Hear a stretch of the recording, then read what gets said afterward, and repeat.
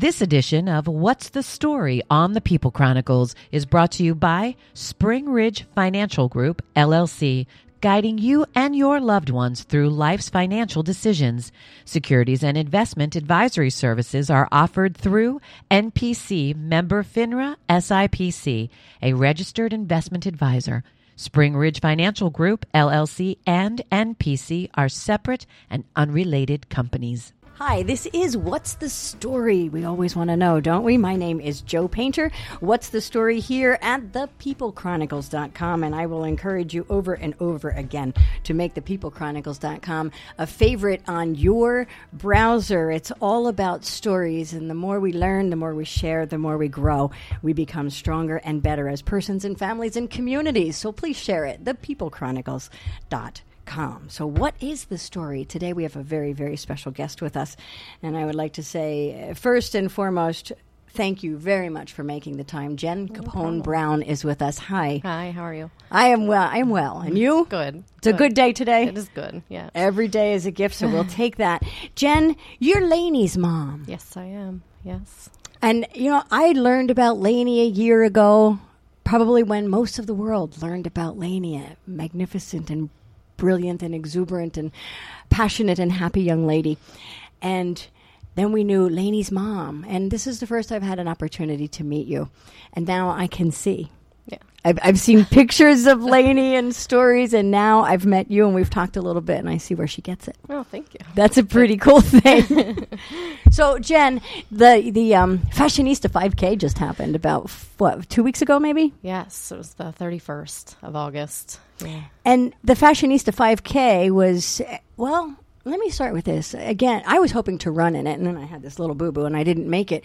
But I saw pictures, and everybody was wearing pink and pink tutus and pink slippers. Yeah, what was that about? It was, when we were trying to decide what we were going to do for the 5K, we wanted to, every decision we make is a foundation we make with Lainey in the back of our minds, and what would she want, and what would be a good reflection of her. And so when we were thinking about what we wanted to do to raise money for pediatric cancer, we thought about doing a 5K, and then from there it went from we just can't do any 5K. I mean, it needs to be fun, and it needs to be her, and it needs to be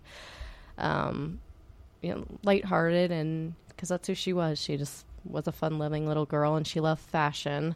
So that's what kind of drew us in that direction, and then, everybody's imaginations went wild, and it ended up being a sea of animal print and neon colors and tutus, and just an amazing day. And if you go to Lainey's Legacy of Hope website, there's Joan Rivers telling you to come to the Fashionista 5K. Yes. Joan Rivers. Yes. We reached out to her to see if she would be able to come to the event. We know how busy she was, and that it was a long shot, but she was so wonderful in giving us that video because she was busy, and then giving us a gift basket for the most fashionable racer out there. And tragically, just her passing has just been kind of devastating to us. It's, you do something so gracious and nice and giving, and then something literally so tragic happens within, a week, So She challenged people in the video to run in their high heels. If somebody else could run in their high, she runs to Neiman Marcus. Were people running in heels at the Fashionista 5K? Absolutely. We had a 7-foot guy with size, I don't even know what size, 17 pink heels. You're kidding me. No, he did the whole race, and his feet were literally bleeding by the end of it. But he said he wanted to do it for the cause, and that if Lainey could handle what she handled with such grace, that he could handle walking 3.1 miles in high heels, and he did. And he did an amazing job. So, yeah, people wore their heels. We're talking about Lainey. We're talking about the Fashionista 5K, and you mentioned pediatric cancer. For anybody who's listening right now and sharing this conversation with us and doesn't know, what is Lainey's story? Lainey was...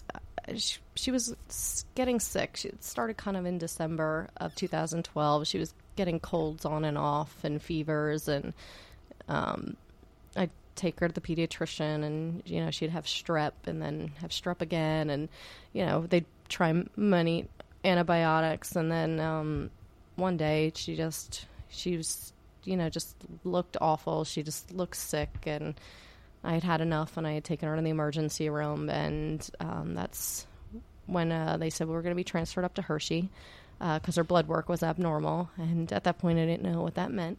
And when we got to Hershey and we were in the room at Hershey, that's when the oncologist team walked in, and I knew. They didn't have to tell me. They said she had cancer. So The whole team. Mm-hmm. Yeah. That's hard for any of us to imagine. How old was Lainey? She was 7. 7 years old. Yep. How was she on that day? I mean, she was... Did she know? You said you knew. Did she know? No, not right away. And she didn't really know what cancer was. I mean, she had heard of it. Mm-hmm. And, everybody tried to explain stuff to her. And, Lainey from the beginning was positive, and she never, I'm going to be fine, Mom. She'd always say that. I'm going to be fine.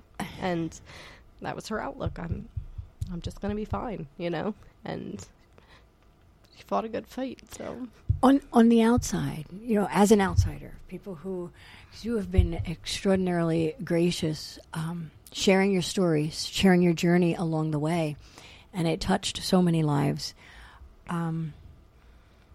So on the outside, hearing the story that way, Lainey came off exactly as you said. I'm thinking there is this incredibly resilient bundle of energy with a smile on her face no matter what. No matter what. She had faith like no other. Her faith was beyond anything I could ever grasp or ever have in my life, and hers was very solid, and she knew what she believed, and she knew that no matter whether she was here or not here, she'd be okay. So she wasn't afraid, even knowing that she could die from cancer, that she wasn't afraid. Yep. When they told us, and then we told her that there wasn't much else that they were going to do, that we were going to take her home so she could have some fun, and that we didn't, tell her there was nothing. We told her the doctors were going to work on things while we took her home, and she knew she was going to pass away, and she said she's not afraid to die. She's afraid of leaving us, and she would miss you. Yeah, she would miss her family. Yeah, and she's the one who told her brother and sister, and she told her sister that she's been her best friend and been very good, and she told her brother that he's been a good big brother and to take care of Kylie, and she's braver than I'll ever be. Mm-hmm. I'm not so sure. I mean, I hear braver than you'll ever be. However, she learned that somewhere. Yeah. And you have been, and your whole family, incredibly brave through the whole journey. So she learned that. Right. Strength and that courage. Yeah. There's a video on Lainey's Legacy of Hope, and I would invite, please go to that, Lainey'sLegacyofHope.com. Is that the site? .org. .org. Mm-hmm. And it's a video set to music, and it's all of Lainey. Mm-hmm. And I'll tell you when it got me through it, but there's this little pumpkin full of energy pedaling a bicycle up and down the hospital hallway.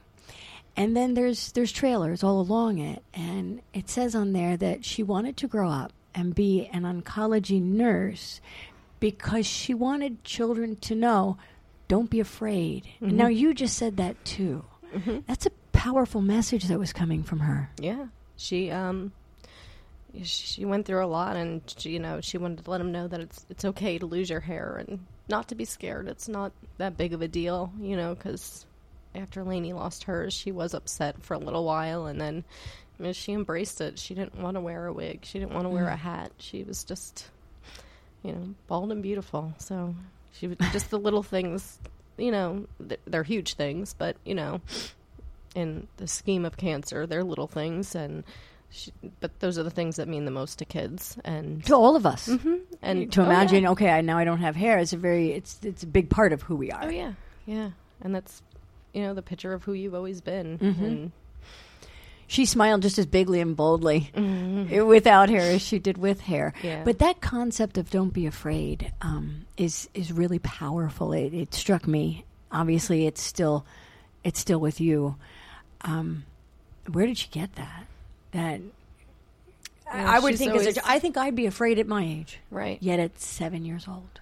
I think it just came from her faith. You know, her grandmother always took her to church, so she has knowledge of what God is and faith is, and she was very solid on it. She's just very, she knew what she believed, and she knew what was right. And I mean, when she was younger, she would say to me, it's a 2-year-old and a 3-year-old, I can't wait till I meet Jesus one day. Really? And as a parent, you're like, no. You know, it's going to be a long time from now. Right. But there was never that fear of what was coming next. She knew. It wasn't, as an adult, even as myself, I question, like, what's after this, and have questions. And she kind of didn't. She knows what's after this, and she was okay with what's after this, because what's after this is what to her was supposed to be wonderful. And that's a pretty big legacy that she left with all of us. Yeah. We'll be back to find out more about Lainey's story, about Jen's story, and the legacy of hope, and how we can all participate and provide that hope for others.